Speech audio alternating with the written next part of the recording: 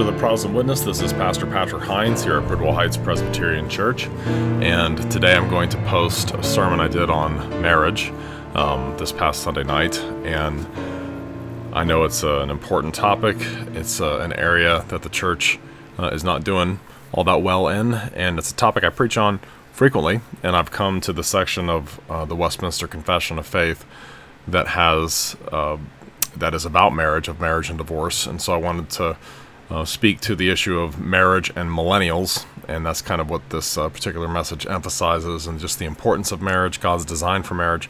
And I'm right now writing another sermon on marriage on Ephesians chapter 5, and I'm going to really pour my heart out on this one.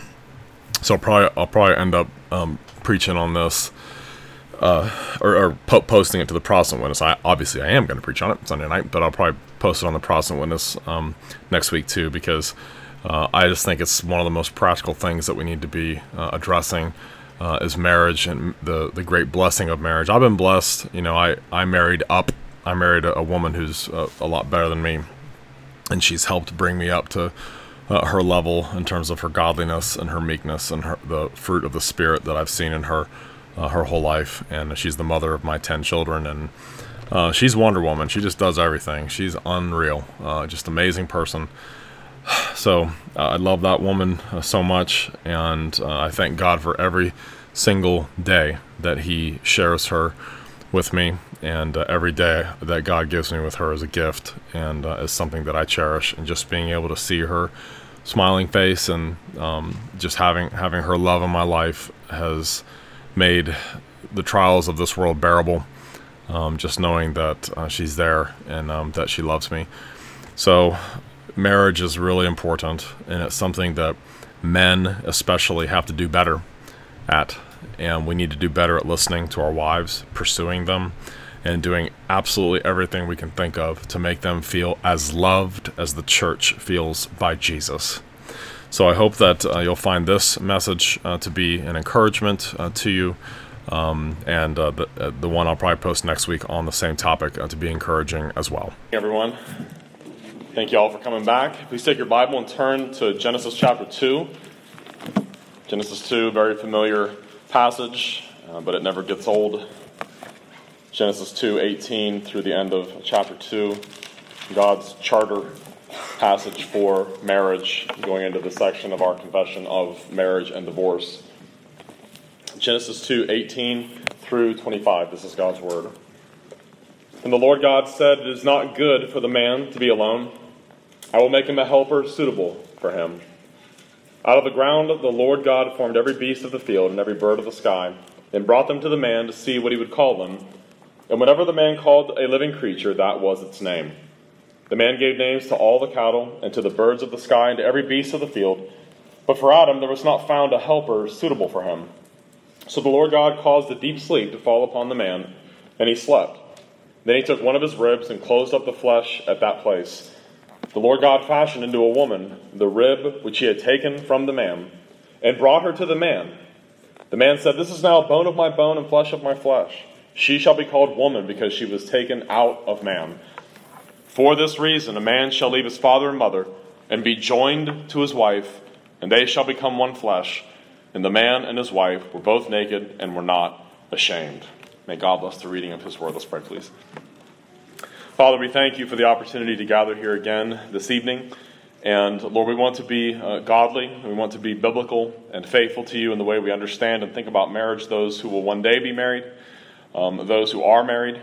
Help us, Lord, to remember this is one of our primary callings this side of eternity, is to be married if we are married, and to love our spouse as husbands, to love our wives as Christ has loved the church, and for wives to respect and to submit to and to love their husbands, to build them up and encourage them. And Lord, we all need to do better in these ways, and we want our marriages to picture the gospel to the world and to be glorifying to Your name. So Lord, help us always to be tenderhearted towards our spouses, to have a soft place in our souls for one another, and to remember the precious promises that those of us who are married made to one another on the day we got married. And we pray that You would help us to glorify You and to run a good race in this all-important area, this area where the church has suffered greatly just in the last few decades. And we want to stand in the gap and be godly, be self-sacrificial, and be faithful and dutiful and obedient to you so that Jesus Christ's name is glorified by our marriages. And we pray you would bless us now to that end in his name. Amen. If you'll take your Red Trinity hymnal and turn to page 862, 862, there in the back in the Westminster Confession, 862, entering into the chapter of marriage and divorce, right at the very bottom of page 862 there on the left. And I'm going to read just the first 2 points, and that's what we're going to try to cover here this evening. Marriage is to be between one man and one woman. Neither is it lawful for any man to have more than one wife, nor for any woman to have more than one husband at the same time.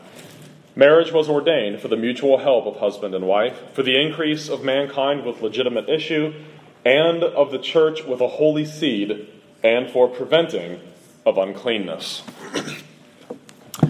I read an article in Time magazine recently called Why 25% of Millennials Will Never Get Married. Now, what is a millennial? A millennial is a person who will reach early adulthood in the 21st century. So technically speaking, I am 5 years shy. I'm 5 years too old to be a millennial. But people who are teenagers, people who are in their 20s right now or in their 30s right now fit into that category. And that article said this, quote, "The number of Americans who have always been single and will never marry is at a historic high," says a new Pew Research report, partly because they don't have jobs and partly because marriage is becoming less highly regarded.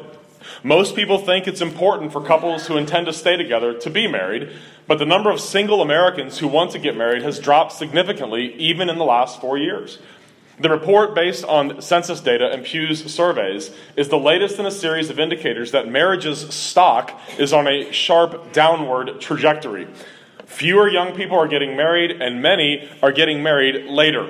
About 20% of Americans older than 25 had always been single in 2012, up from 9% in 1960.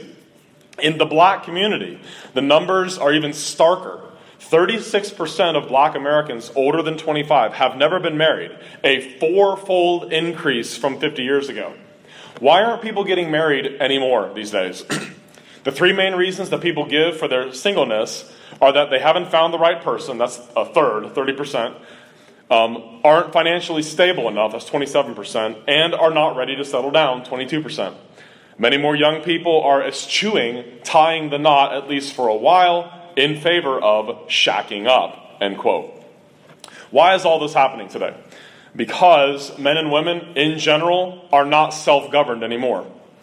In the church especially, there needs to be a marriage preparation mindset. And by that, I don't mean that we should constantly be pressuring people to get married faster and younger. Nor does it mean that we ought to constantly be trying to play matchmaker with people. Nor do I mean that there are not single people in the church who simply have not been able yet to find godly spouses. What I mean is this. In a church like our own, where God has blessed us with so many young people, so many covenant children, parents need to be looking at their children in terms of future husbands and future wives. When you look at all the young people around us, when you look at all the babies and all the toddlers in this church, all the youth and young adults in our midst, please be thinking and praying in these terms. What is this young man going to be like as a husband? What is this young woman going to be like as a wife? The fact is, statistically, although the percentages are going down, and as I just read to you, marriage is on a downward trajectory, the fact is, most people will still end up getting married at some point in their life. 94% of people eventually will end up getting married. So it's very important that we create a marriage preparation mindset in people. If the parents of the young people in our church are not deliberate in teaching young men and young women how to be husbands and wives, please hear me, they will learn it from someone else or from something else. And the last thing we want any of our young people to do is to learn any of that from the media, from television shows, or from the internet. The marriages that we model to our children have an incredible impact on the way that they see marriage, the way they see their gender, the way they see their roles, and what they will be attracted to when the time comes. One thing that amazed me when I was 19 years old and my older sister got married is how much my brother-in-law reminded me of my dad. It was unbelievable how much that guy reminded me of my dad. And I remember thinking, wow, she really, although they knocked heads constantly, she really was drawn to someone just like my dad, which shocked and amazed me. When I met Amy's grandfather, I was amazed at how much alike he and I were. How easily we could talk about almost anything, history, politics, and how much our personalities were alike. That man had been the most important male figure in Amy's life up to the day that I met her. This evening I want to give you some biblical insights into the importance of marriage, the need for marriage, why marriage is such a key component to most people's overall well-being, and why it is important to instill in young people the seriousness and importance of marriage. In a day and age in which this blessed institution has been made into a laughing stock, the church must lift high the banner to the watching world and show the world by example that marriage is a blessing and is something we ought to encourage people to prepare themselves for and should encourage our young people to desire. Marriage and family is under assault from every quarter in our society. Remember, please pray for your own marriage if you're married. Pray for the marriages of other people that you know, and for the future marriages and families of our church's young and single people. I've seen so many single people over the past 15, 20 years of my life who have appeared to be almost ashamed that they want to get married. Our culture does that to them. It makes them feel bad for wanting to get married. Women that want to get married and have children, they're looked at as anti-something, and yet that's a good thing. Those are good desires. Why do people feel often ashamed of wanting to get married and have families and be a wife, be a mother? Why do men feel ashamed of wanting to settle down with a woman and have children and work and provide? It's not because of the Bible. It's because of our culture's emphasis on being independent. Remember what the scriptures tells us about that? The man is not independent of the woman, nor is the woman independent of the man. If you ever hear people say, I'm raising my kids to be independent, that's the opposite of what the Bible teaches. We are to be dependent on one another in our marriages. I am dependent on my wife. My wife is dependent on me. The media's detestation of marriage and family, that has a huge impact on the way people see it. Feminism is in the air that we breathe. Detestation of male headship in the home. Detestation of female submission. Hatred of gender roles. The idea that men are holding women back from their true potential, etc., is just part of the world our young people live in today. It shouldn't surprise us that we ourselves are, whether we like it or not, we are the children of our age. We swim in this stuff all the time. It does influence the way that we think. But we must fight those anti-biblical and anti-flourishing ideas with the rock bed of truth in God's Word. Turn away from death culture and hear God's Word. Let's encourage our young people to be self-governed people who love what God loves. Let us be formed by the priorities of Scripture and not the priorities of our godless culture. Now in that passage, if you still got it open there, Genesis 2:18. Genesis 2:18 is just one of those glorious verses. And the Lord God said, it is not good that man should be alone. I will make him a helper comparable to him. It is quite remarkable how little most men know about marriage. Although all of the answers are right there in Genesis 2 and in several other very short, wonderful passages of Scripture, so many men seem to have little or no idea what marriage is about, its design, or its purpose as defined by its creator, God. If men are not getting their ideas about marriage from Scripture, where are they getting them from? Sources that will mock, destroy, and ruin their marriages. Since the vast majority of men and women will one day be married, preparation for this all-important relationship in this life and in this world must be a preoccupation for us both before and during our married lives. While there always have been and always will be individuals who have a special gift of remaining single, most people still will end up married at some point. And because that relationship it has massive implications for generations of people to come, it is extremely important that we think about marriage a lot and that we understand exactly what our duties are as men and women in marriage, and that we execute the duties of those ministries to one another with great zeal in our hearts. Paul does say in 1 Corinthians 7:7, "For I wish that all men were even as I myself, but each one has his own gift from God, one in this manner and another in that. But I say to the unmarried and to the widows, it is good for them if they remain even as I am. But if they cannot exercise self-control, let them marry, for it is better to marry than to burn with passion." Some people will happily remain single, and that special ability is God's gift to them, but most people will end up married. Marriage is the normal estate for human beings, according to Scripture here in Genesis chapter 2. There is a sense in which men are, almost purposely it seems, designed incomplete. Genesis 2:18 is the first and only time God pronounces anything that he created to be not good. It was not Adam or anything else in creation that was not good. It was simply Adam's aloneness that God said was not good. This is one of the first points men need to grab hold of here. There's a sense in which men are designed purposely by God to need a helper, to need a partner. Rick Phillips, in his book on masculinity, said this, quote, "God looked on Adam in the garden, saw him alone, and said, 'This is not good.' God says the same thing about single adult men today. He looks into their apartments and refrigerators and sighs, 'Not good.' More importantly, God looks into our hearts and our character and says, 'I have made man to be in partnership with a woman.' It does not work very well when man remains unmarried." My point is not to rebuke adult men who are unmarried, but simply to point out the truth of God's word. When it comes to physical, emotional, spiritual, and sexual well-being of a man, it is not good for him to be alone, end quote. Parents with young unmarried sons, young men, single men, as a general rule, God is saying to us, it's not good for us to be alone. Look at the young single men here and remember what God says. Unless there's a special calling to godly single life, it's not good for men to be alone. My father told me repeatedly when I was a teenager, quote, he said this to me over and over again, quote, "Women have been civilizing men since the beginning of time, son. That's why I've prayed every day for your future wife since I came to Christ when you were about 2 years old." He said that to me constantly. And I had no idea what he was talking about until I've been married for a couple years.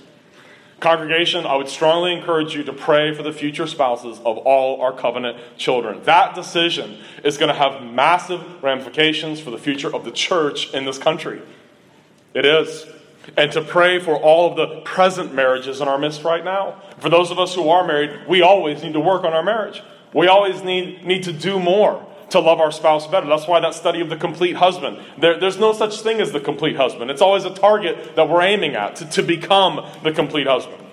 Few things speak the reality of Jesus Christ to our surrounding culture and nation more than a loving, sweet, affectionate, mutually respectful, trusting marriage relationship. That is one of the most powerful witnesses to the fact that Jesus Christ is real to the world today, is if our marriages show that to people, that there's a sweetness, a tenderness, an affection, a love, and a devotion to one another in our marriages. And that takes hard work. That takes self-sacrifice. That takes making a priority out of your relationship with your spouse more than all of your other pursuits in life.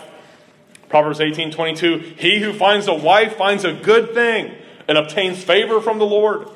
Proverbs 31:10, "Who can find a virtuous wife? For her worth is far above rubies." Yeah, it can be hard to find a godly wife or a godly husband. Notice the emphasis, however, on finding a wife. Men need to be taught the biblical truths regarding why they need a wife and how to find one and what to look for. Look at Genesis 2:19 and 20. "Out of the ground the Lord God formed every beast of the field and every bird of the air and brought them to Adam to see what he would call them. And whatever Adam called each living creature, that was its name. So Adam gave names to all cattle, to the birds of the air, and to every beast of the field. But for Adam there was not found a helper comparable to him." This is really an expression of the lordship of man over the animals here. Man is not an animal. We are superior to the animals, and we have dominion over the animals. Adam, by his own creativity and his mental genius, he came up with names for all of the kinds of animals. Pretty amazing day. And verse 20 ends with a very interesting sentence. "But for Adam, there was not found a helper fit for him." I remember reading one of the commentators when I was doing the Genesis sermons long ago, who said it probably was somewhat interesting for Adam because the animals had been created in pairs already. There were male and female counterparts of all those animals, and so they were probably brought in pairs, and Adam saw all these pairs of animals and could see, why am I all by myself? God was getting him ready, making him anticipate, you're going to eventually have your own partner here. And here we have an important truth built into the passage, which is setting up what follows. Men were, in a sense, as I've said, designed incomplete. And while many men succumb to the temptation to live in isolation from people more or less like a hermit, we were not created by God to do this. You all are familiar with the man cave concept, right? Come on, how many of you have man caves? You're all liars. Okay. A man needs a wife. He needs the special companionship that only a wife can provide to him. He needs the help that only a wife can give him. And here's a very important need that needs to be emphasized to men. As much as work might satisfy us, as much as our brothers in the Lord might be a blessing to us, men do not and cannot become complete through work or friends. A dog or a pet can be good company, but not our true companion. The only way men can become complete in the sense of Genesis 2:18's remedy for the not good estate of being alone is a committed, loving relationship with a woman who is just like him in being created in God's image and likeness, and yet is also comparable. A wife is with no comparison the best companion a man can have. There's a beautiful word used here in Genesis 2:18 that we need to see. The word is ezer. The term means helper. As much as the companionship and friendship of a wife is a special blessing to which nothing in the world can really be compared, the thing that she is helping her husband do was actually laid out earlier in Genesis. Genesis 1:28. Then God blessed them, and God said to them, this is to the man and his wife, be fruitful and multiply. Fill the earth and subdue it. Have dominion over the fish of the sea, over the birds of the air, and over every living thing that moves on the earth. Now this assumes a couple doing this together. Being fruitful and multiplying, filling the earth and subduing it is a family task. The covenantal bond of marriage and the building up of a family is the context for subduing and having dominion over the earth.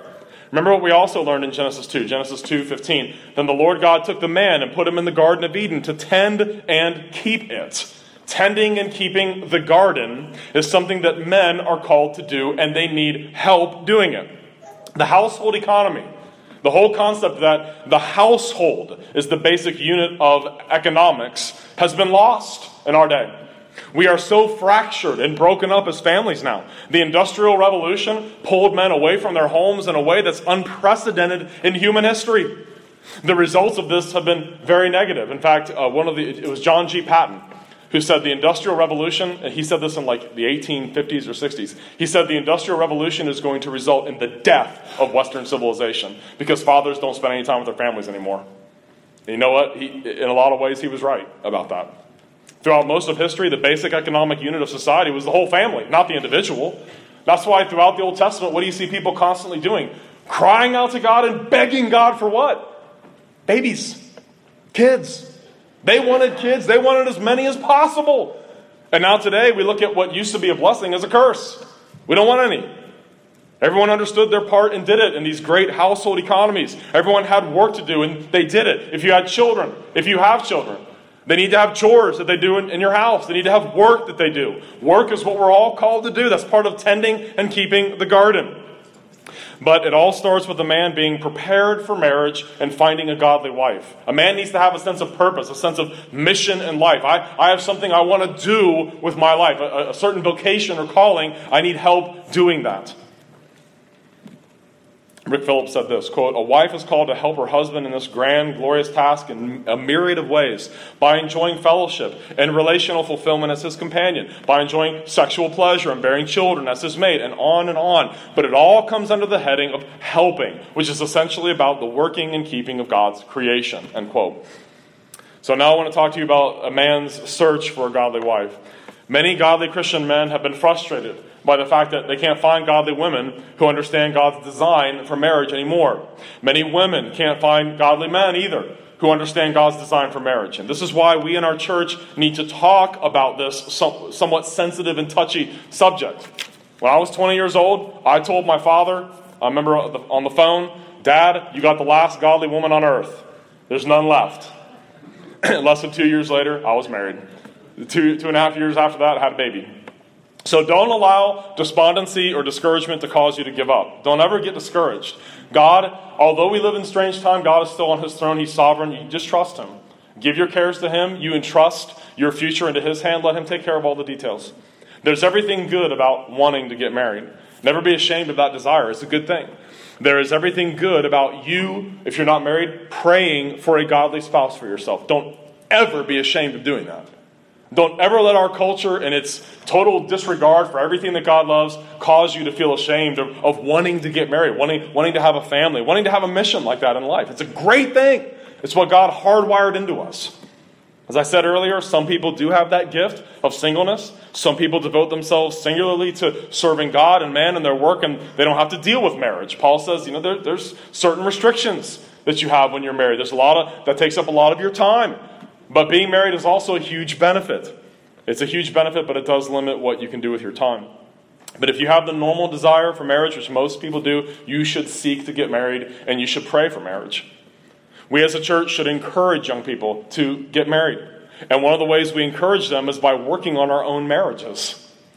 What if all the marriages in our church aren't very good marriages? What if we don't have much affection or love or tenderness towards one another? Is that going to really be a good sell to the younger generation? We need to have good marriages ourselves to encourage others to want marriage. Why is this attitude so important in our day? Because as our young men and women are out there in the world, they are going to be bombarded with the opposite message all the time. Our young people are going to be told, just live together. You don't buy a car unless you've test driven it, right? I was told things like that before I got married. We've all heard this weird phenomenon of the bachelor party. You all have heard of bachelor parties, right?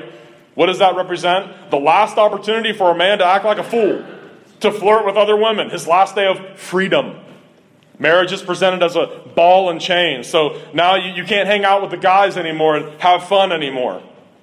Now, certainly, hanging out with the guys and watching sports and hunting, fishing, and things like that, that's certainly more interesting than changing diapers all day long, isn't it? But part of the issue of getting married is grow up. Life's not about you and you doing everything you want all the time. I never thought I would have to wash so much human fecal matter off my hands throughout my life. I never had any ambition for such things whatsoever. And yet there hasn't been a day in fact, I was thinking about that this morning. There hasn't been a day in my memory that I haven't had to do that.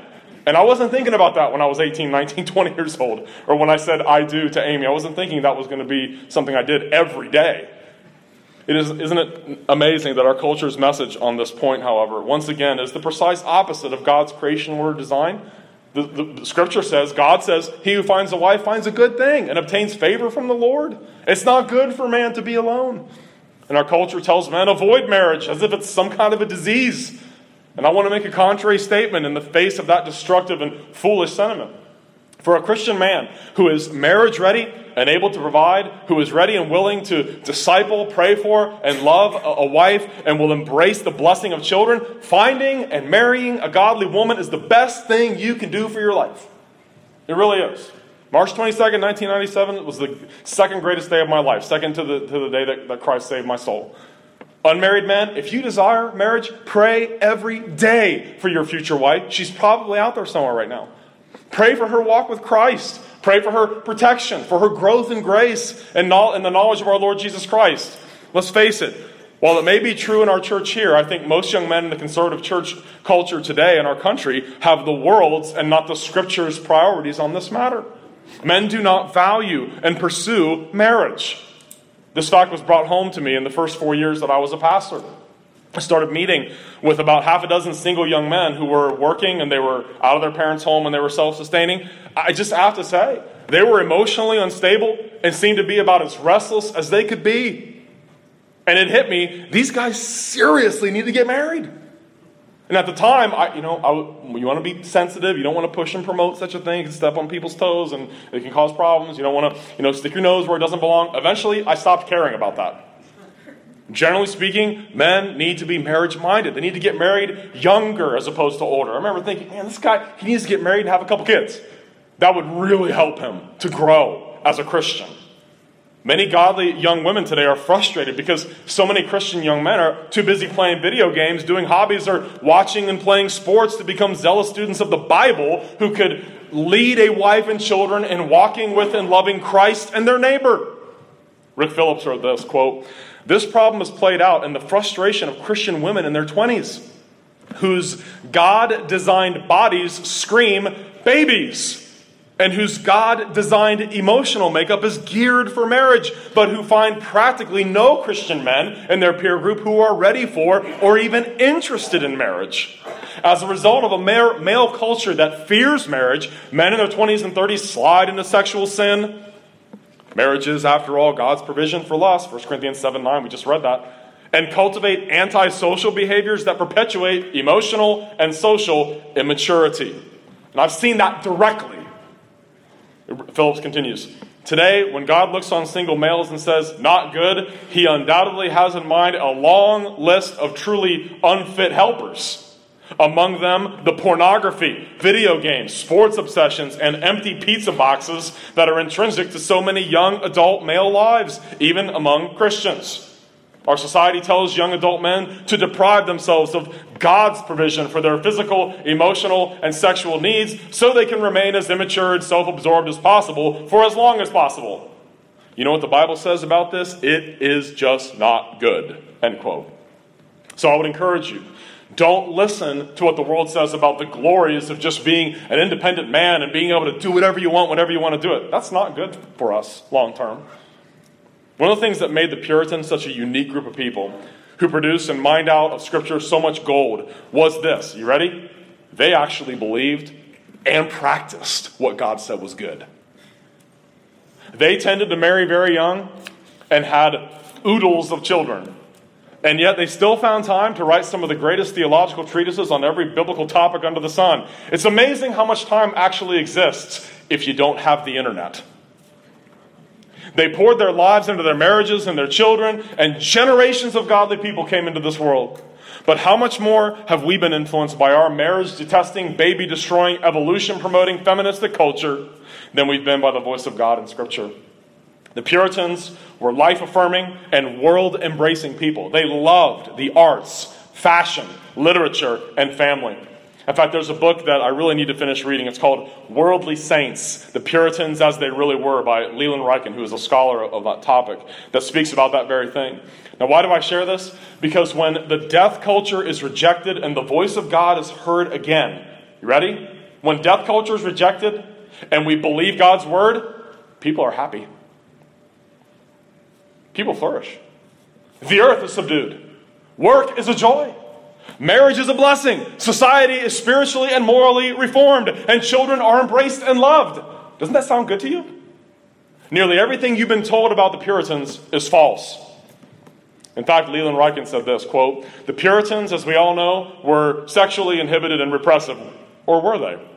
When a New England wife complained, first to her pastor, then to the whole congregation, that her husband was neglecting their sex life, the church proceeded to excommunicate the man.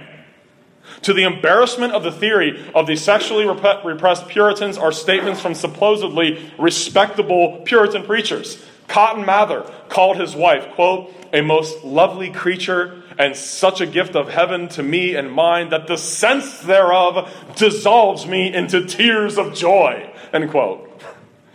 William Secker's book, A Wedding Ring, pictured husband and wife as two instruments making music and two streams in one current.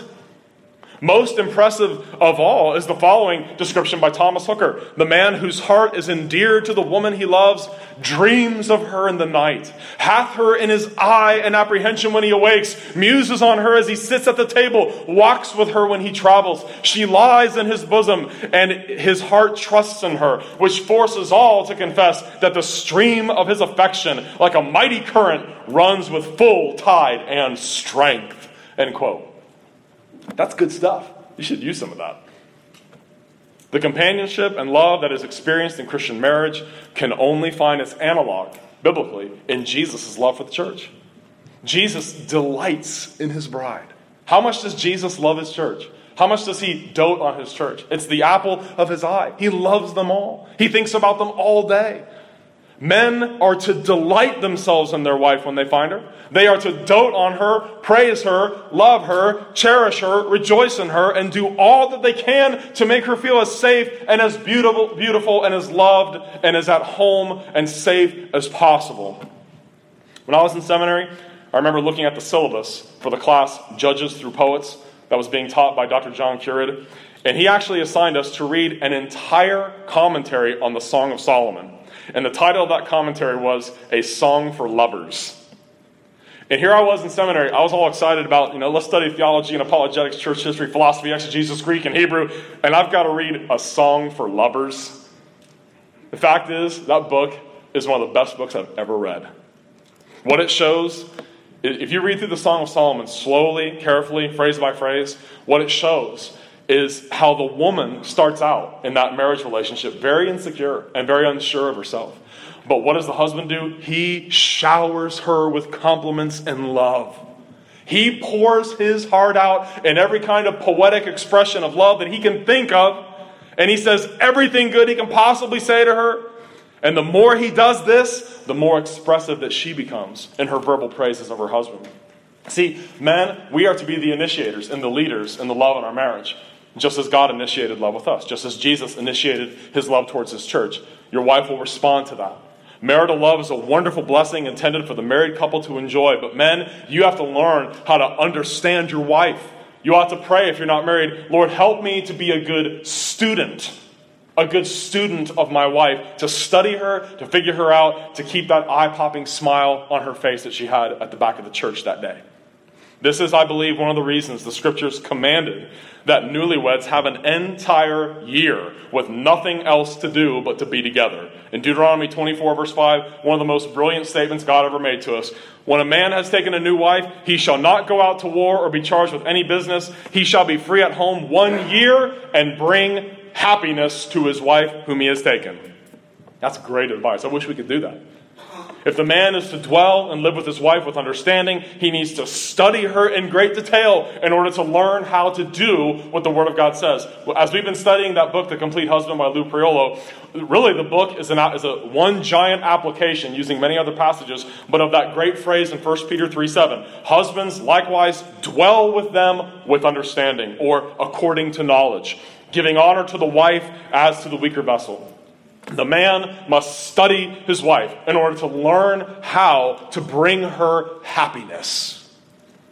That's one of the greatest measures of a man, is his wife happy. You can see how I am doing in my Christian walk by looking at my wife's countenance. What a joy a happy marriage is when it's done well. It's really an amazing thing to consider how blessed this institution can be. How it can be such a tremendous source of security and joy and blessedness and happiness, but also a source of unending sorrow, heartache, and despondency. Marital love is not easy. Even the best marriages are hindered by difficulties. Marriage is not like hanging out with the guys. Men are typically fairly easy to connect with and get along with as long as there's something manly to connect on. But this is not the case with men as they relate to their wife. Self-love, self-centeredness comes very naturally to us. But the biblical divine love called agape, the utterly selfless, self-sacrificial, and self-giving love is what men are called to give their wife, just as Jesus gave that to his church. Ephesians 5:25. Husbands, love your wives, just as Christ also loved the church and gave himself in behalf of her. That's the highest kind of love that there is. To love as Christ loved the church. Husbands with children, your sons and your daughters have to see this in action. This is a skill that they will catch from you more than they'll get it from you telling it to them. They'll learn by watching you. They will imitate your actions more than your words. We can instruct young men on how to love their wives, but seeing it in action is even better. Our marriages must be the models which the youth in our congregation look to as an example. A godly, loving marriage and a well-managed home are qualifications for being an elder. 1 Timothy 3:4, one who rules his own house well, having his children in submission with all reverence. For if a man does not know how to rule his own house, how will he take care of God's church?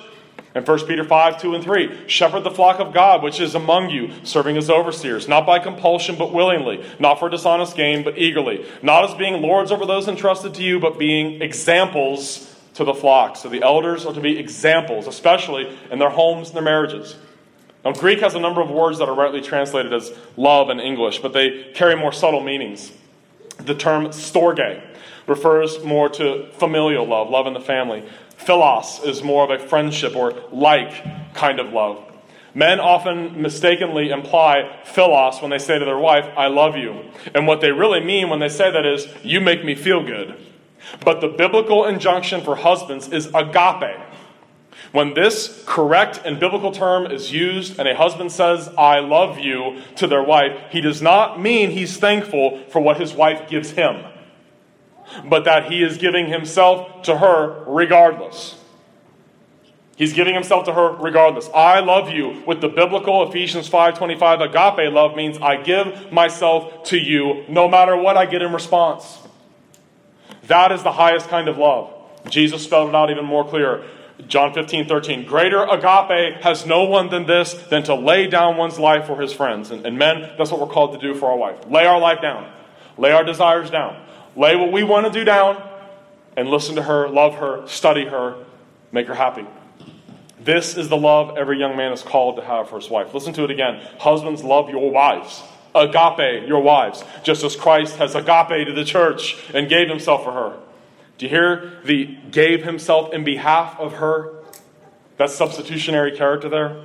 Men, the application is simple. Your life as a married man will be one of self-giving, self-sacrificial love. If that is not how we love the wife that God gave us, we are not loving as Jesus taught and modeled.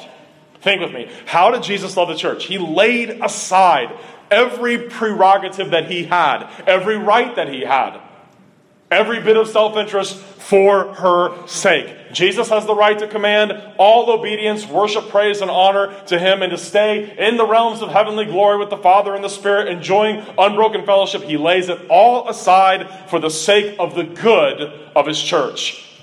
That's a pretty high standard, isn't it? I mean, if that doesn't convict us as husbands, I don't know what would. We're supposed to have the same kind of mindset toward our wife. And yet how often do we say hurtful things and are careless in the way that we treat that woman God gave us? We're to have the same agape, self-giving, no consideration of myself kind of love towards her that Jesus had in saving us. It's an astounding thing to consider. Obviously, no man can redeem his wife, but the same level of self-giving agape love is commanded. It's amazing to see how that term is used throughout the rest of Scripture. I have been crucified with Christ. It is no longer I who live, but Christ lives in me. And the life which I now live in the flesh, I live by faith in the Son of God who loved me and gave himself for me. Husbands, we are to love our wives and give ourselves for her. That means whatever my agenda, my pleasures, my interests, what I want to do, that all is set aside for her. Same verb, gave. Husbands, love your wives just as Christ also loved the church and gave himself for her. Substitutionary aspect there. Now think about the newly born boys in our church, the newly born little girls in our church, and there seems to be, there's an endless stream of them coming for the past 8 years that I've been here. The toddler boys in diapers in this church, the toddler girls in diapers in this church. Think about the elementary age boys in the church, the young men in this church. When you see those little boys running around and playing with each other, and you see the kids running around, look at them and try to imagine, how are they going to do? How are they going to do as married men? How are they going to do as married women? Is that little boy going to understand that when he says I do and makes those promises, he is promising to be like Jesus towards her? That no matter what happens, he is going to love her and be faithful to her and devoted to her. You know, B.B. Warfield's one of my favorite Reformed theologians of all time, and the story of his life and his marriage is an amazing thing. But when he got married, his wife was struck by lightning on their honeymoon and lived the rest of their lives as an invalid, and he took care of her and was devoted to her. People said that's one of the reasons he had so much time to write. He was always at home taking care of his invalid wife. And I've shared that with folks when I've done pre-marriage counseling. What if that happens? What if that happens? What is the purpose of marriage? It's just the same purpose as everything else. The glory of God. What a testimony. What a testimony to Christ's reality in that man's heart. That he was singularly devoted to her. She was unable to have children because of that. And he was devoted to her for the rest of their days. When you see those little kids running around in here, be praying for them. Be praying for them. Pray for their futures, for their conversions. for their wisdom in their marriages. What's this little guy seeing at home? Will he be a good husband? Will he be a loving friend to his wife? Will he delight in her? Will he study her and understand her and figure out how to keep the fire going in his marriage? Will he, by the power of God's grace, word, and spirit, be able to love his wife as Christ loved the church and gave himself on behalf of her?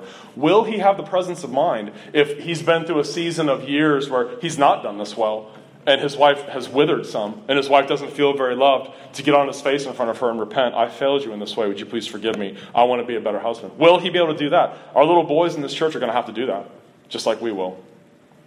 That's God's design and purpose for marriage. It's humbling and it's sanctifying. With a few exceptions, men are purposely designed by God as incomplete. They need a wife to help them. They need a wife to love, to give themselves to, and to lay down their life for. Marriage is a perpetual exercise in self-denial, humility, and unselfishness. Selfish people cannot do marriage well. But when the gospel has really gripped a man's heart, and he understands just how much Jesus loved him, how much he himself has been forgiven of and redeemed, and how Jesus did all this for him, he'll start to see laying himself down for his wife is a great privilege. It's a great way of expressing gratitude to God for the grace that he's been shown. Will all these young single men and young single women in our midst be able to find godly spouses? And will they love their spouses the way the scriptures tell them to? I believe by the grace of God, I will tell you, I believe that they will. God's word will not return void. And I know that we're teaching it to our kids. None of us are perfect. None of us do anything perfect. None of us have modeled a perfect marriage either.